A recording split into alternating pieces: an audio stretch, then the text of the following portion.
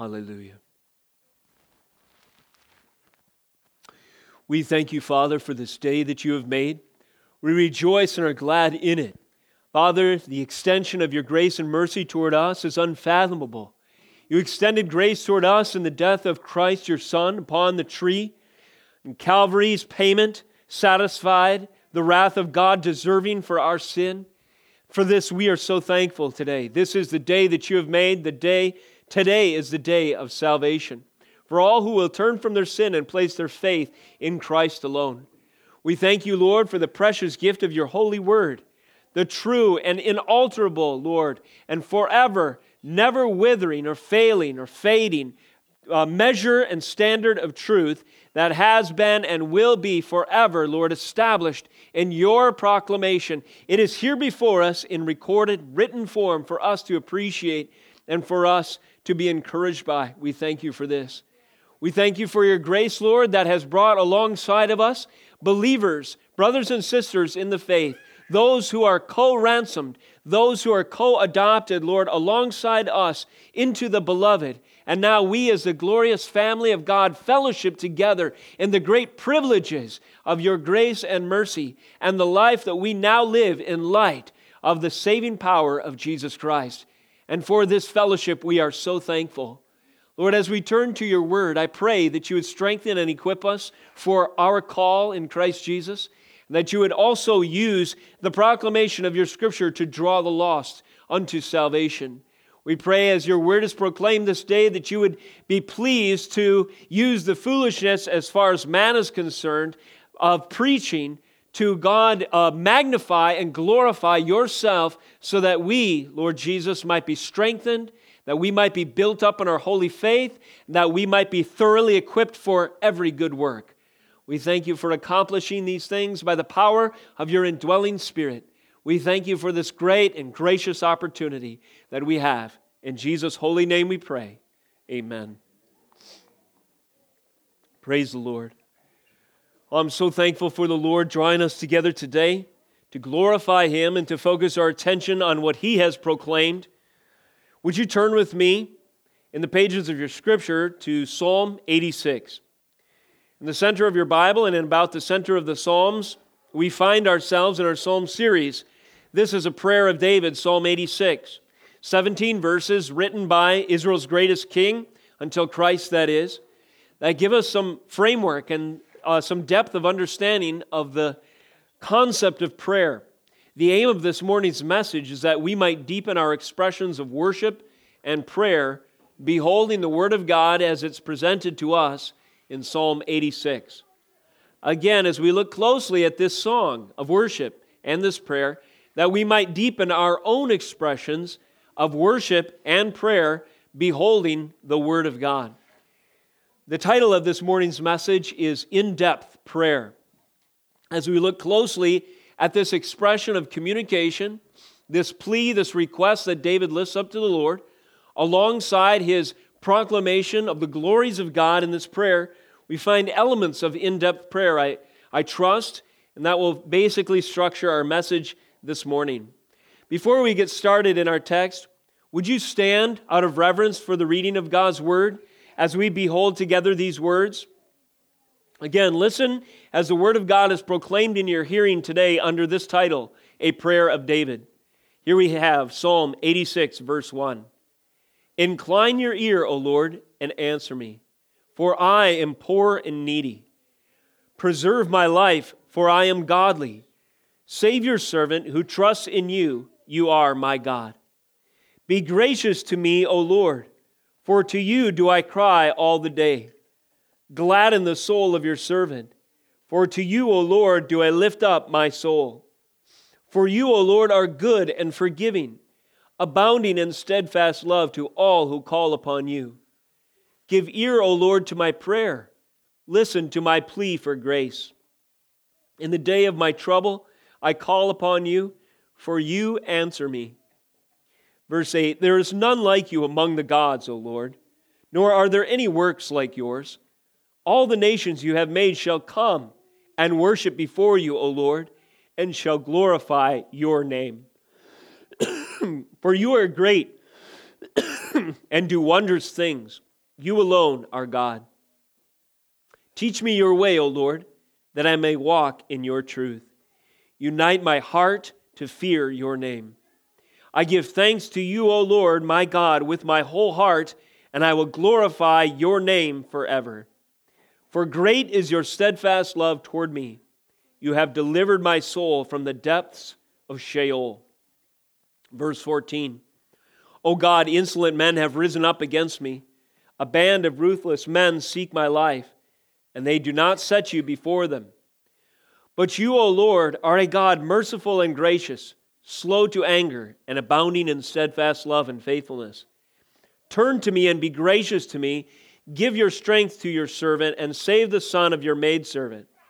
Show me a sign of your favor, that those who hate me may see and be put to shame, because you, Lord, have helped me and comforted me. This is the word of God. You may be seated.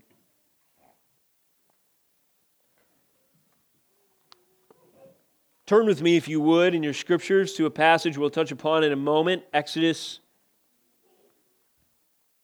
chapter 34. Exodus chapter 34.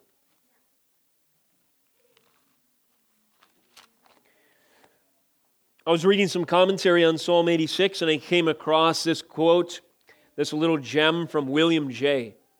William J. says of prayer, quote, prayer is the design of trouble, the evidence that it is sanctified, its solace, and the medium of deliverance from it.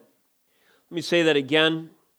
Prayer is the design of trouble, the evidence that it is sanctified, its solace, and the medium of deliverance from it. The language might be a little antique for us today, but consider this basic sentence or this short sentence and the power or the depth that it expresses. Prayer is the design of trouble. What does John or William J. mean?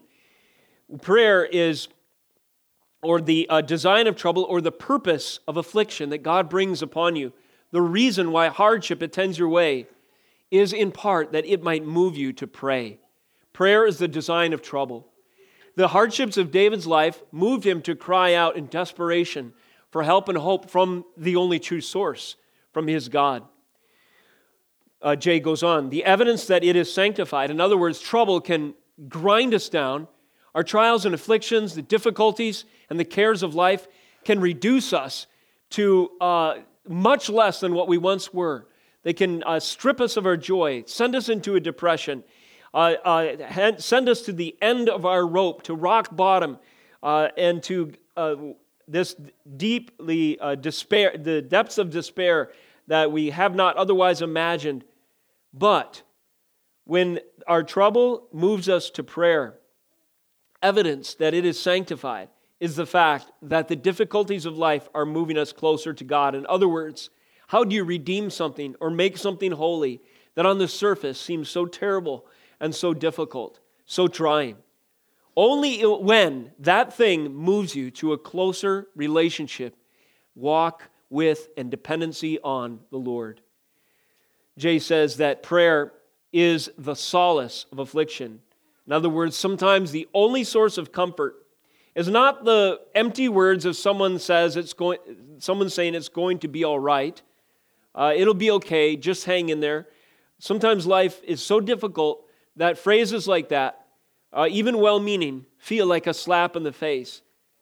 But prayer is not like that.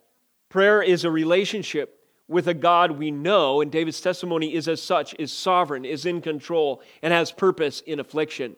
Therefore, prayer for the darkest night of the soul is its only solace, namely prayer that is based upon the whole scope of God's means of grace, the Word and His Spirit.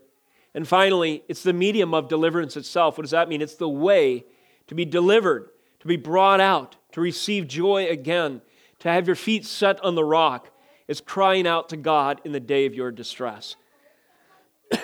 These are observations on prayer that stem from a contemplation of Psalm 86.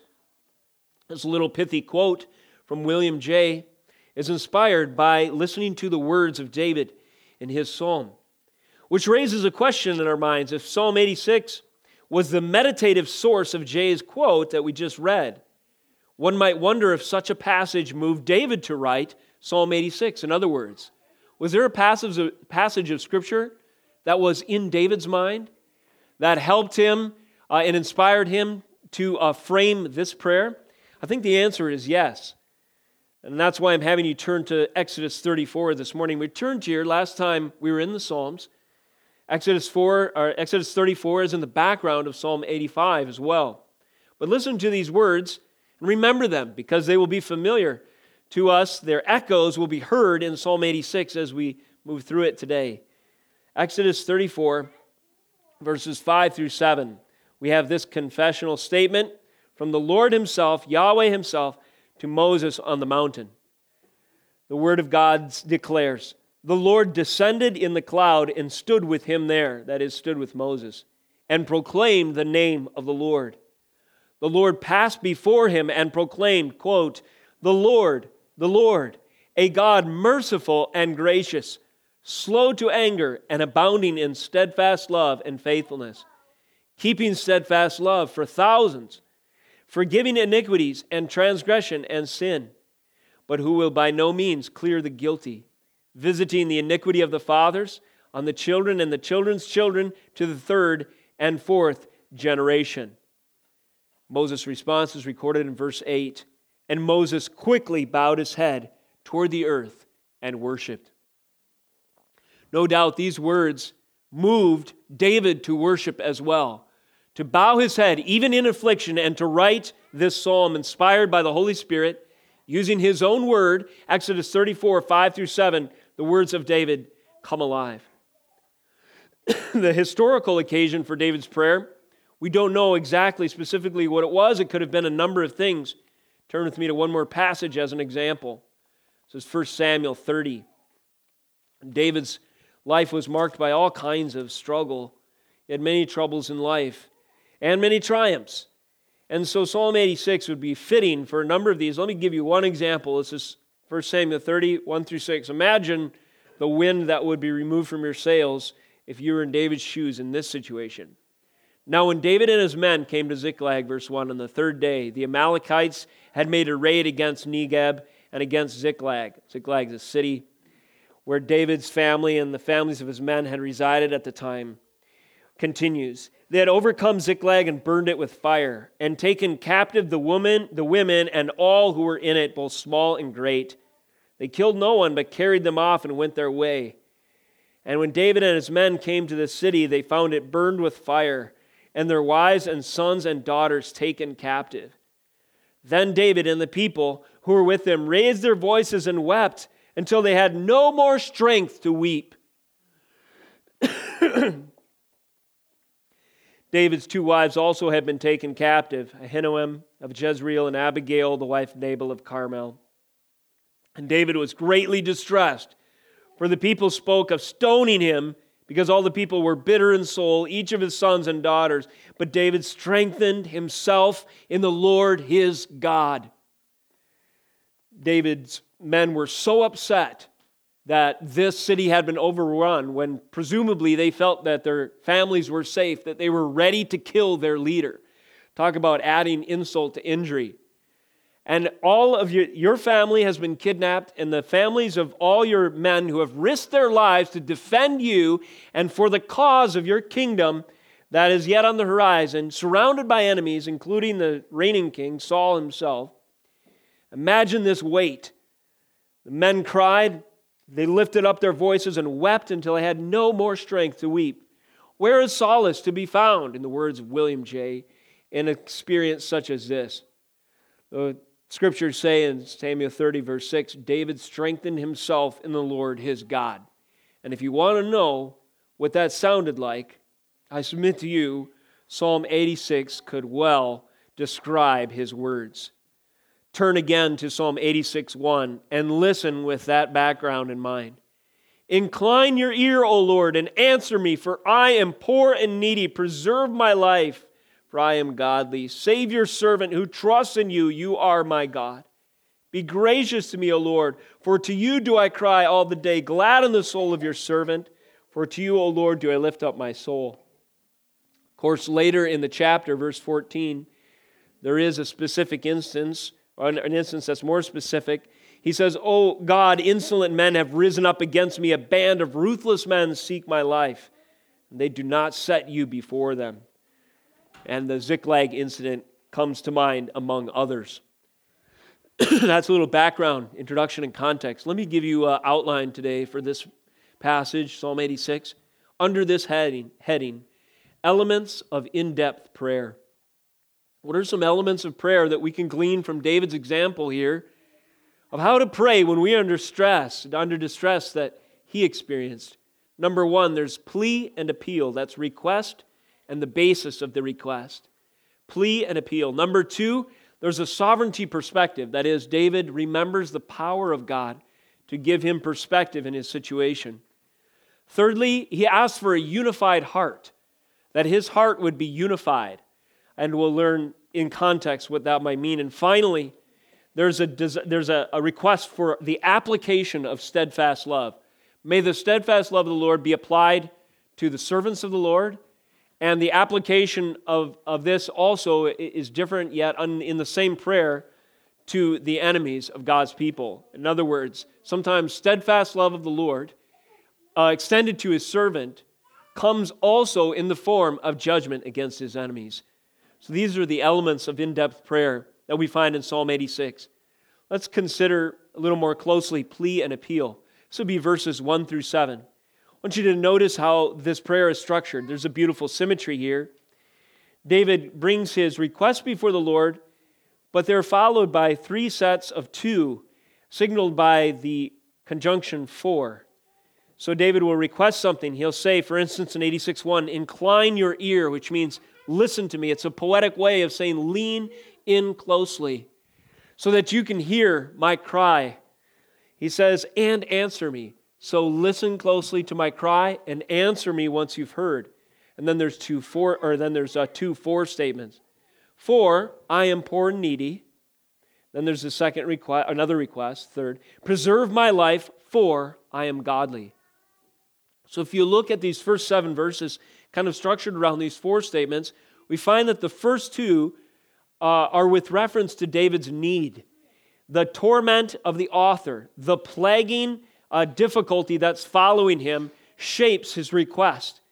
He says in this context, "Incline your ear, answer to me, listen, please, I am desperate, you must hear, you must intervene." These requests are as follows: incline your ear, answer me, preserve my life. David is expressing his desperate need for the Lord to intervene on his behalf. But this is his plea. But he makes this plea in the context of 2 appeals. And those are the 4 statements. Incline your ear, answer me, for, on the ground that I am poor and needy.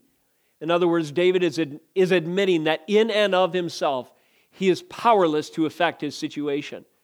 My hands are tied. I have no strength. I am not God. I am not the captain of my destiny. I can't by a force of my will affect the future independent of you. I am not going to listen to the lie of the serpent that I can manipulate the future by virtue of my authority, my power, my ability. David's desperate situation leads him to confess the desperation of his own soul, that without his sovereign God, he is ill-effective, he is nothing, he cannot save himself.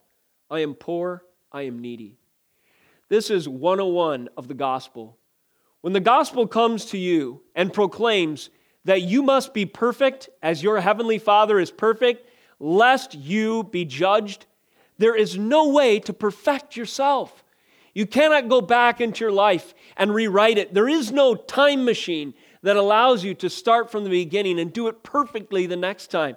You are poor and you are needy. And when you come to Christ for the very first time, legitimately so, it sounds like Psalm 86:1. It's a similar application. Deep distress. The sin that I have committed will incur for me judgment, but incline your ear to me, O Lord, and answer me, for I am poor and needy. Preserve my life. Save me. Now, the second for statement is interesting, and it lets us know that David is himself a believer. He says, for I am godly. What does this mean? This does not mean that David is righteous in and of himself, but instead it means that he is of the God type, that God has set him apart, has sanctified him, has anointed him for his purposes. David understands that there's a sovereign call on his life. In other words, God has staked his glory on my salvation. God has promised and covenanted to David that he would rule and reign as king on the throne of Israel, and therefore, if God's word is to stand, so must David. He is godly in this sense. So David is in this position where he can't change his own circumstances, yet he knows God has a purpose. So therefore he cries, "Save your servant." Plea and appeal. And these ideas relate to our situation as well. When you cry out to the Lord, trust and believe that God has staked his glory on your salvation. In answering your plight, in saving your soul, he will be glorified. He has promised, as we have already read and proclaimed from the scripture this morning, to ransom for himself a people so that one day all nations might serve him. We see that in our text as well. These are great grounds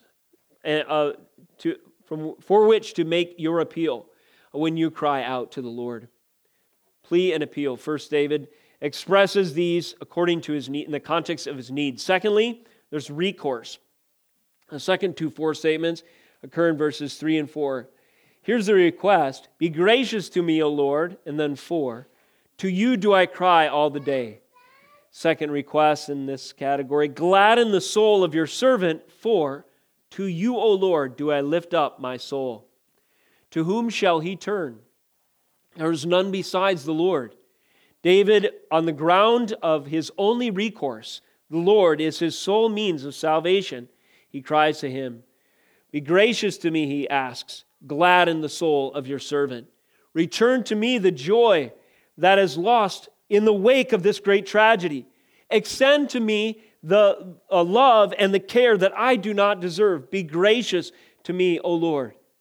For you are the only recourse. To you alone do I turn for help and for hope. I forsake idols. I forsake other means of escape. I forsake other advertisements for freedom and for joy. I say in my prayer that you alone are the lifter of my soul. You alone are my salvation, my sure footing, my strength, my shield, my buckler, my helper in the day of trouble." Other psalms come to mind. And thirdly, under plea and appeal, needs, recourse, and finally, sufficiency. "For to you, O Lord, do I lift up my soul." Verse 5, "For you, O Lord, are good and forgiving, abounding in steadfast love to all who call upon you." Do you hear Exodus 34 ringing in David's prayer? That promise of the Lord that was given to Moses on the mountain. The Lord passed before him and proclaimed, the Lord, a God merciful and gracious, slow to anger and abounding in steadfast love and faithfulness, keeping steadfast love for thousands, forgiving iniquity and transgressions and sin, but will no means clear the guilty." And so it continues. This is the ground of David's appeal. He cries out to the Lord, asking him, again, give ear, listen to my plea for grace in verse 6, but do it on this basis, the basis of your promise to my forefather Moses, that you are a Lord who is good and forgiving, abounding in steadfast love to all who call upon you. This Psalm 86 is the sound of the call upon the Lord. It is an exemplary prayer. It is the heart cry of an individual who takes seriously the promises of God and the fact that the Lord alone is his salvation. It takes seriously the name of God. Whenever in your scriptures you see the name Lord in all caps, I trust that your Bible might do this as well. Notice in Psalm 86:1, for instance, O Lord, there's a large capital L and then 3 smaller capital letters, O-R-D. That is the way the translators have chosen to denote the term Yahweh. Yahweh was the revealed name of God to Moses as well, which carried with it the meaning of covenant keeper, the self-contained one, the one who needed no other, the one who was in and of himself sufficient to satisfy everything, to keep his covenant and to fulfill His promises. And so to the Lord, to this name, David makes his appeal. Again, he cries out to Yahweh in verse 6, "Give ear, O Lord," that is, covenant keeper, the one who extends steadfast love by virtue of His own power, the one beside whom there is no other God, and beside whom no one, and of whom no one can destroy His purposes.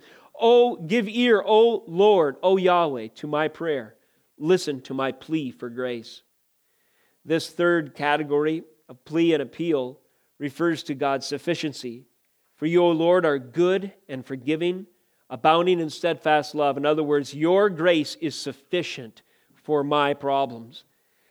You are powerful, O Yahweh, covenant keeper, to give ear, to hear, to listen to my plea for grace, and to save me. In this passage, David is recalling, no doubt, Exodus 34, as he cries, "Give ear, listen to my plea, and do so on the basis that you are a forgiving God, abounding in steadfast love to even thousands of generations," as we have read in the context of the Pentateuch, book of Exodus. Elements of in-depth prayer. David opens with this kind of plea and appeal structure, emphasizing needs, recourse, and sufficiency. Second major element, verses 8 through 10, a sovereignty perspective. Let's read these verses, then I'll give you a brief illustration. "There is none like you among the gods, O Lord, nor are there any works like yours. All nations you have made shall come and worship before you, O Lord, and shall glorify your name. For you are great and do wondrous things. You alone are God." Do you notice a shift in theme in this psalm from verses 1 through 7? David is intensely personal, and we sense he's in imminent danger. There's huge problems in his life. And then suddenly, there's a shift. Verses 8 through 10 step back, and there is a sovereignty perspective. He takes a view, a panoramic view, if you will, of the power of God that is demonstrated in other areas of history and of life, and from this he draws faith. Although David's prayer is intensely personal, and although this occasion provides such an emergency that it demands immediate intervention, nevertheless, David takes in this panoramic view of the Lord's greatness in spite of his pressing personal problems. How many times, let me ask you, Saint, how many times do your pressing personal problems close in your vision around you? So your faith is constricted and your idea of God is much smaller, and you are so frantic that suddenly all you can see is the difficult emergency right in front of you. This is the tendency. We, in kind of our flight or fright response or what have you, psychologists even testify to the fact that when humans are in stress, our natural reaction is to frantically panic and to seek for immediate escape. And if we can't find it, our mind gets so focused that we lose perspective. This is what it means to panic to our own peril. David avoids this spiritually by taking a panoramic view. He steps back from his own problems in prayer for a moment and says, you know what? There is none like you among the gods. Consider this illustration. You follow your map, you drive all the way to the Grand Canyon, and you sit upon the precipice overlooking this amazing natural wonder that God has created. And you do not take it in because you are so frustrated you cannot fold your map. Back before GPS and so forth, if you guys recall the days when we used a map to drive, and sometimes the multiple folds and everything. This illustration is dated, I realize, probably won't last that much longer. But I remember being frustrated trying to figure out how a map was folded. And imagine sitting there at the Grand Canyon, and you're trying to fold this map, and the more you try, the more frustrated you get, and the more you push it against the crease that would naturally lead you otherwise, the more let you lessen your chances of actually getting the thing right. And right in front of you is your destination all along. All you have to do is set your problem aside, folding your stupid map. Look out of your window, and the purpose for your journey is right in front of you. You can take in with all the majestic, awe-inspiring beauty of this natural landscape that God has created in front of you. This is an illustration to show us how petty our problems sometimes are, especially when they blind us from the majesty of God. It's like never seeing the Grand Canyon because you're so frustrated trying to fold the map that you use to get you there. David does not do this. Instead, he takes this panoramic view. He says, there is none like you among the gods, O Lord. So this sovereignty perspective that David notes takes in the truth that among all of the gods, that is, claims to authority, the Lord, his God, Yahweh, is chief among them. This reminds us of Psalm 82, which we covered not so long ago. Psalm 82:1. God has taken his place in the divine council. Again, we have this reference, lowercase g, in the midst of the gods, he holds judgment. What does this mean? God is in the midst of gods? Is this a polytheistic view? Does the Bible believe that there are other gods? No, that's not the case at all. Verse 6, I said you are gods, sons of the Most High, all of you. Nevertheless, like men you shall die and fall like any prince. So the concept of gods, of false gods, the Bible recognizes, but listen to this. The concept of false gods in Scripture is only useful insofar as their ridiculous status, these figments of man's rebellious, idolatrous imagination. The concept of false gods in Scripture is only useful insofar as their ridiculous status and their foolish adherents only serve to magnify the one true God in his matchless and unlimited power and perfections. In other words, if I were to take the advice of my pagan neighbors, I would seek the help of Dagon, Ashtoreth, Baal, these other false gods. But they are so ridiculously absurd as they are nothing more than the projections of an overactive imagination of a wicked, rebellious idolater that it helps me gain perspective. There is none like Yahweh among the quote-unquote gods. The term gods also in Scripture refers to human judges.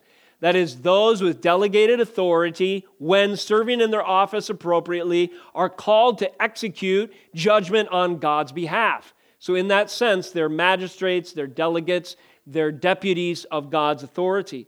The Bible sometimes refers to human agents, magistrates, rulers, judges, kings in this way as lowercase gods. And these can be formidable and seem to hold our life in their hands. David is no stranger to this reality. Saul himself was a lowercase god who threatened David's life at times. But David takes this panoramic view of God's sovereignty. Among the, quote, gods, Saul, who may be chasing him at the time he's writing the song, among the, quote, gods, the false notions of higher authorities or deity, which is nothing but the figment of pagans' imagination. O Lord, there is none like you, nor are there any works like yours. This is a panoramic view that allows David's problems to suddenly be put in perspective, because God is so huge. He's so matchless and unlimited in his power and perfections. And he proves it by contrast to other concepts of authority, and he proves it by the record of his wonderful, manifold works through history. Second reference. Not only are you great among the gods, David confesses, but among the nations as well. Verse 9. All the nations you have made shall come and worship before you, O Lord, and shall glorify your name. God is great among the gods. God is great among the nations. Of course, this reminds us of Psalm 2. Psalm 2 pits the Messiah against the nations by asking the question, why do the nations rage and the peoples plot in vain? The kings of the earth set themselves, the rulers take counsel together against the Lord and against his anointed. It goes on to quote their rebellion and so forth. Later in the chapter, verse 8, we read this. Ask of me, this is the Lord saying to the Messianic one, the Messiah to come, ask of me, and I will make the nations your heritage and the ends of the earth your possession. You shall break them with a rod of iron and dash them in pieces like a potter's vessel. In verse 9 of Psalm 86, this is echoed in part, all the nations you have made shall come and worship before you, O Lord, and shall glorify your name. The consistent message of Scripture is this. Though there are many nations, many claims to authorities, many different spheres and realms of sovereignty and rule, as it were, that one of two things will happen in every case. Either they will be subdued by the message of the gospel and become worshipers of the one true God. The nations go and disciple nations, teaching them everything I've commanded you, baptizing them, Matthew 20, in the name of the Father, the Son, and the Holy Ghost. Or, if they do not repent, if they're obstinate in their rebellion, if they do not turn from their false gods and false claims of authority, then they will be dashed like a cheap clay pot by the iron rod of the Messiah. Those are the two things that happen. Now, can you conceive of any higher authority in your mind in America today, this world, 2018, than elected or appointed officials in major global empires like America, these dominating forces and influences in our world today? No, I submit to you, the idea of gods, like the concept of a Dagon, Astereth, or Baal, that's sort of foreign and archaic in our minds today. But I'll tell you what, people fear and people worship states, nations, authorities, administrations, rulers, policies, governments. They absolutely quake and appeal and pray to these kinds of things in our day today. It's the great idolatry that is present even in our land. But notice what David says. All the nations you have made shall come and worship before you, including our own. We will be reduced to the clay shards of a cheap clay pot by the iron rod of Christ himself, or in this nation, we will bow and worship his majesty and glorify his name. This is the sovereign perspective that David brings. In other words, he's saying that the highest imaginable authorities in our mind are ants compared to the sovereign power of our God. Therefore, how much smaller is this affliction that is assailing me right now? This is the sovereignty perspective. This is the panoramic view. David closes this point by appealing to God's wondrous works in verse 10. For you are great and do wondrous things. You alone are God. So next week we will pick up on our Genesis series, preaching the end of Genesis 3. But how many of the wondrous works of our God have we seen already in our Genesis series? We've seen in the record of Scripture the creation of the world and everything that is in it by the spoken word of our God, bringing out of nothing, ex nihilo, the world and all that is in it. The earth is the Lord's, the psalmist therefore proclaims, and all that is in it, the people, everyone, kings, paupers, animals, weather, nations, stars, galaxies, the universe, everything is the Lord's. The mighty works of our God are manifest in creation, and we have beheld them as we've studied Genesis of late. More than this, the manifold works of the Lord, in some ways more glorious still, are manifold, are evident in salvation, in the work of redemption. How can God be righteous and we be justified? And we've studied this in Galatians 2. It is done in and through, and only in and through, the death of Jesus Christ, who was judged for our sin on Calvary, whose death paid the just penalty so that we might be in right standing. And salvation is by grace through faith in that work of Christ alone. And that is a wondrous work. So as you pause in prayer, even in the midst of deep trial and problems, remember that God is so much greater than any of the highest conceivable authorities that we see on this lowly earth. And remember that his wondrous works are manifest all through history, redemptive and natural, and his wondrous works will yet be made known in the future. Elements of in-depth prayer: plea and appeal, sovereignty perspective. Number 3, unified heart. Verses 11 through 13. David has another request. He says, "Teach me your way, O Lord, that I may walk in your truth. Unite my heart to fear your name." An important phrase. Unite my heart to fear your name. I give thanks to you, O Lord, my God, with my whole heart, and I will glorify your name forever. For great is your steadfast love toward me. You have delivered my soul from the depths of Sheol. Have you ever been so distraught that there seems to be many voices shouting to gain your attention in your soul, in your mind. Follow this idea. Follow over here. Look to this for hope. Follow this over there. And your heart and soul are torn a million directions by promises, most of them, if not all, vanities, for how to better your situation. David asks for clarity. He asks for a singular purpose. He asks for soundness of mind when he says, Teach me your way, O Lord, that I may walk in your truth. Unite my heart to fear your name.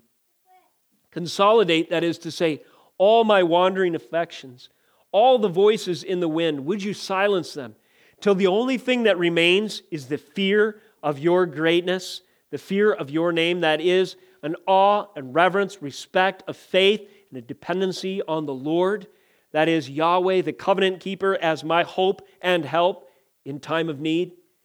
Consolidate my goals, my desires, my joys, my hopes, my dreams, my preferences, my victories, my memories, my despairings, under this banner, this unifying principle of godly fear, that I might give you thanks with my whole heart.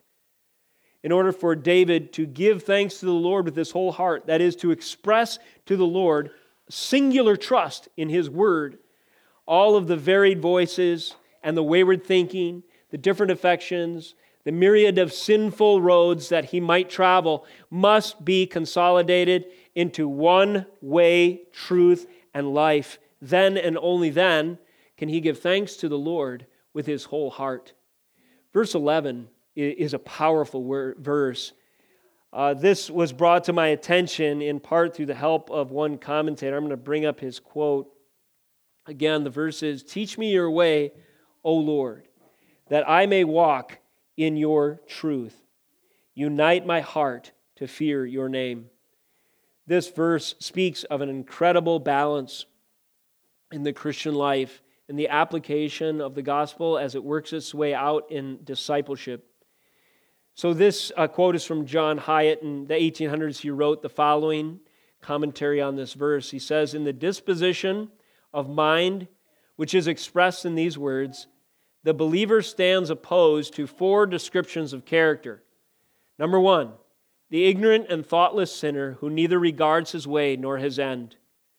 So if we are taught the Lord's way and we walk in his truth, then we put aside, or this verse is then opposed, it stands against the ignorant and thoughtless sinner who does not have regard for his way or his end. But there's other tendencies, sins, and evil that it stands against as well. Secondly, the antinomian, which means against the law. The antinomian who is zealous for doctrines and averse from practice of religion. So a Christian who is Christian in confession only, but does not follow through on the truth, there is no evidence of it. He's basically lawless in his life, though his words might be otherwise. Number three, the Pharisee who disregards religious sentiment and makes practice all in all. In other words, he thinks that his works can save him. And finally, the hypocrite who appears to be divided between religion and the world. Now, these are all pitfalls that we can fall into as we seek to live out the Christian life. What is the one way, the narrow path through them all? It is this: teach me your way, O Lord, that I may walk in your truth. Unite my heart to fear your name. What a great summary statement of the Christian life, the spiritual life in Christ. Teach me your way. It starts with your word. Proclaim unto me your truth, that I may walk in it, that I might follow you, as your disciples did. And unite my heart, preserve my heart, and prevent me from being distracted from all the voices that would lead me into these various pitfalls that Hyatt identifies. A powerful verse indeed. As David cries for this unified heart, he says furthermore in verse 12, for great is your steadfast love toward me, again echoing Exodus 34. You have delivered my soul from the depths of Sheol. Great is your steadfast love toward me. You have delivered my soul from the depths of Sheol. I forgot a verse, I was going to cover 12. I give thanks to you, O Lord, my God, with my whole heart, and I will glorify your name forever. David says that the truth of God's salvation is such that it ought to compel him to thank the Lord with all that is in his being and for all of time, my whole being and forever. I give thanks to the Lord with my whole heart. I will glorify your name forever. He recognizes that this calling and obedience to the Lord is one that fundamentally transforms everything about him and fundamentally shapes his future forevermore. And then we move to verse 12. For great is your steadfast love toward me. You have delivered my soul from the depths of Sheol. And here again we have the gospel of grace, do we not? We have Galatians 2 in the New Testament revelation. These words of steadfast love can be fulfilled in Christ alone. We have the echoes of the promise of Exodus 34. Great is the Lord's steadfast love toward us in His promises fulfilled in the Messiah to come. And this is a powerful source. This has the power to lift up his soul, David's soul, from the depths of Sheol. What is Sheol? It's a place of despair. It's the bitter end. It's the place of the dead. It's hell itself. The absolute worst case scenario that you could imagine physically and spiritually is Sheol. And David has tasted the reality, the probability that this is his end, that he would be utterly consumed physically, spiritually, and die in indignity and shamefully and be judged for eternity. But his condition changed. Something happened. He recognized in Christ to come, and in the promise of God's word in his hand in Exodus 34, that the steadfast love of the Lord, that is the unchanging, covenant-keeping power of God extended toward him in friendship, in fellowship, in family bond and connection, in covenant, had the strength to deliver his soul from the depths of hell. Praise the Lord for the power of His grace that is evident in this confession. Final element of in-depth prayer, we've covered plea and appeal, sovereignty perspective, a unified heart. Finally, David closes Psalm 86 with a request for applied, steadfast love. So what does David ask for in light of what he said before? 14, O Lord, insolent men have risen up against me. A band of ruthless men seek my life, and they do not set you before them. But you, O Lord, are a God merciful and gracious, slow to anger, and abounding in steadfast love and faithfulness. Turn to me and be gracious to me. Give your strength to your servant and save the son of your maidservant. Show me a sign of your favor that those who hate me may see and be put to shame, because you, Lord, have helped me and comforted me. Would you turn to Revelation 15? We'll close there in a moment, which was also our worship text today. There's passages, or there's phrases from Psalm 86 that are echoed in this worship song in Revelation 15. And the context is very similar to what David is experiencing here. For David, answers to his prayer would come in an application of steadfast love in two ways. Its implications for his enemies, and therefore the enemies of God, and its implications for the Lord's servant, David himself. You can rest assured in one thing, as David did, that if the enemies of the Lord so posture themselves that they oppose you on every turn, eventually and without fail, there will come a time when you will be rescued and they will be judged. Now we pray, because God has saved us from deserving judgment, that all of our human enemies would bow their knee and that they would be subdued to Christ by salvation. This is how God subdues His enemies in salvation. He causes them to cry out in confession and repentance for their sin and place faith in Jesus Christ. And thus, a one-time enemy of the gospel is now your friend. Think of Saul on the way to Damascus. He was a persecutor of the church, had obtained arrest warrants to persecute, if not kill, Christians, had made it his personal mission to stamp out the early church, and was successful in doing so, had stood by and held the jackets of those who whipped stones at the first martyr, Stephen, and something happened. Jesus, King of kings and Lord of lords, proclaims from heaven itself, Saul, Saul, why are you persecuting me? He's struck blind. His heart is changed.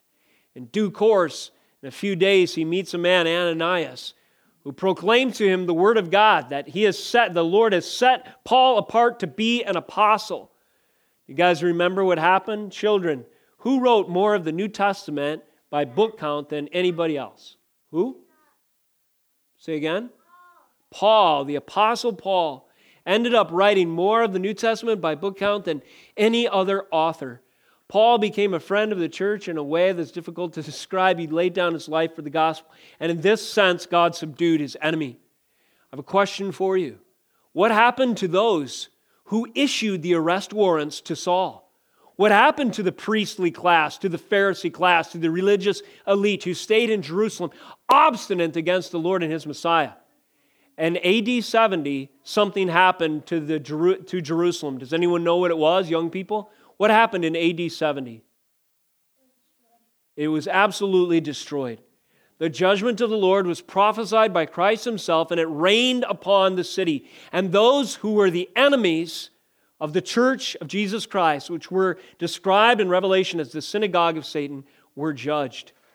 Was there ground for God's people to rejoice when this battle campaign was waged against their enemies? Well, in a sense, there was. Although we grieve the loss of any individual, we celebrate the fact that God's glory is seen in the destruction of his enemies.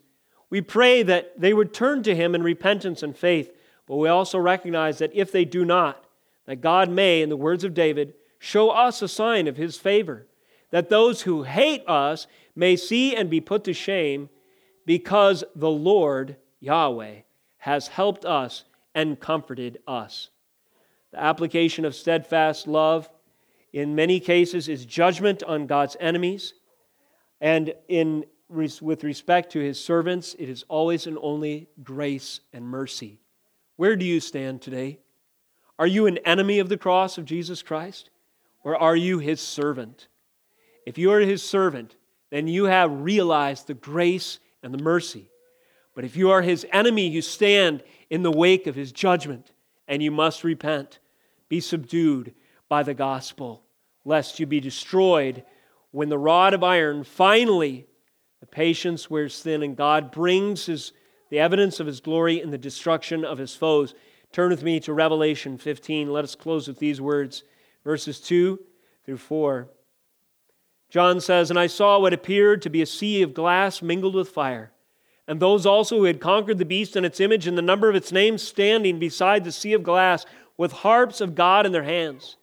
And they sing the song of Moses, the servant of God, and the song of the Lamb, saying," quote, "Great and amazing are your deeds, O Lord God the Almighty. Just and true are your ways, O King of the nations. Who will not fear, O Lord, and glorify your name? For you alone are holy. All nations will come and worship you." Psalm 86 language. "For your righteous acts have been revealed." Notice, however, the verses that follow. Verse 5. "After this I looked, and the sanctuary of the tent of witness in heaven was opened. And out of the sanctuary came the 7 angels and the 7 plagues, clothed with pure, bright linen, with golden sashes around their chests. And one of the 4 living creatures gave to the 7 angels 7 golden bowls full of the wrath of God, who lives forever and ever. And the sanctuary was filled with smoke from the glory of God and his power, and no one could enter the sanctuary until the 7 plagues of the 7 angels were finished." These words speak to events in history, sometimes called the coming of the Lord, or a day of reckoning. And they all point forward to an ultimate coming of the Lord, or a day of reckoning, where all of history and all its inhabitants, all humans, will be placed in 2 camps, sheep and goats. Those who are enemies, those who are servants. Those who are worshiping him, having been ransomed by the power of the gospel going forth, and assembled as a people from every tribe, tongue, and nation. And those who stand yet condemned because they did not bow before the righteous Almighty God, his mighty ways, and trust his way alone of salvation. In that day, they will feel the wrath of God forever and ever. But there will be a chorus of worship that rises from the throats of the redeemed, praising the Lord, who is great and to be feared and to be glorified, saying, "You alone are holy. All nations will come and worship you, for your righteous acts have been revealed. This is the context of Exodus 34, Psalm 86, Revelation 15, and all of Scripture. I pray that you would heed the Word of God this day. And if you find yourself relating to David in any sense, that you would take these elements of prayer and begin to implement them in your life. I also pray that if you find yourself not relating because you are not sure that you stand in David's shoes, having been a partaker of the steadfast love of God in the grace of Jesus Christ, that you would repent of your sin and place your faith in Him and turn from any other hope for salvation to Christ alone. Be His servant this day. Let us close in prayer. Oh Lord, we are thankful for your holy word that comes to us with power and authority and changeless truth that has the ability to shape our minds, to conform us to the image of Christ, to transform us by the renewing of our minds, Lord, to teach us your ways that we might walk in your truth, that we might bring glory to your name. I pray that your word would do exactly that in the hearts of the hearers of this message today. And I pray that it would equip us to shine, Lord Jesus, the light, the knowledge of the glory of God in the face of Jesus Christ, even amongst a dark world. We thank you, Lord, that your power is sufficient, your grace is amazing. Lord, your love is steadfast and everlasting, and that you are good and forgiving. It's to you that we turn, Yahweh, covenant keeper, and it's to Christ, your provision for our sins, that we stake our claim, our plea, and our appeal. We thank you for these things. In Jesus' name we pray. Amen.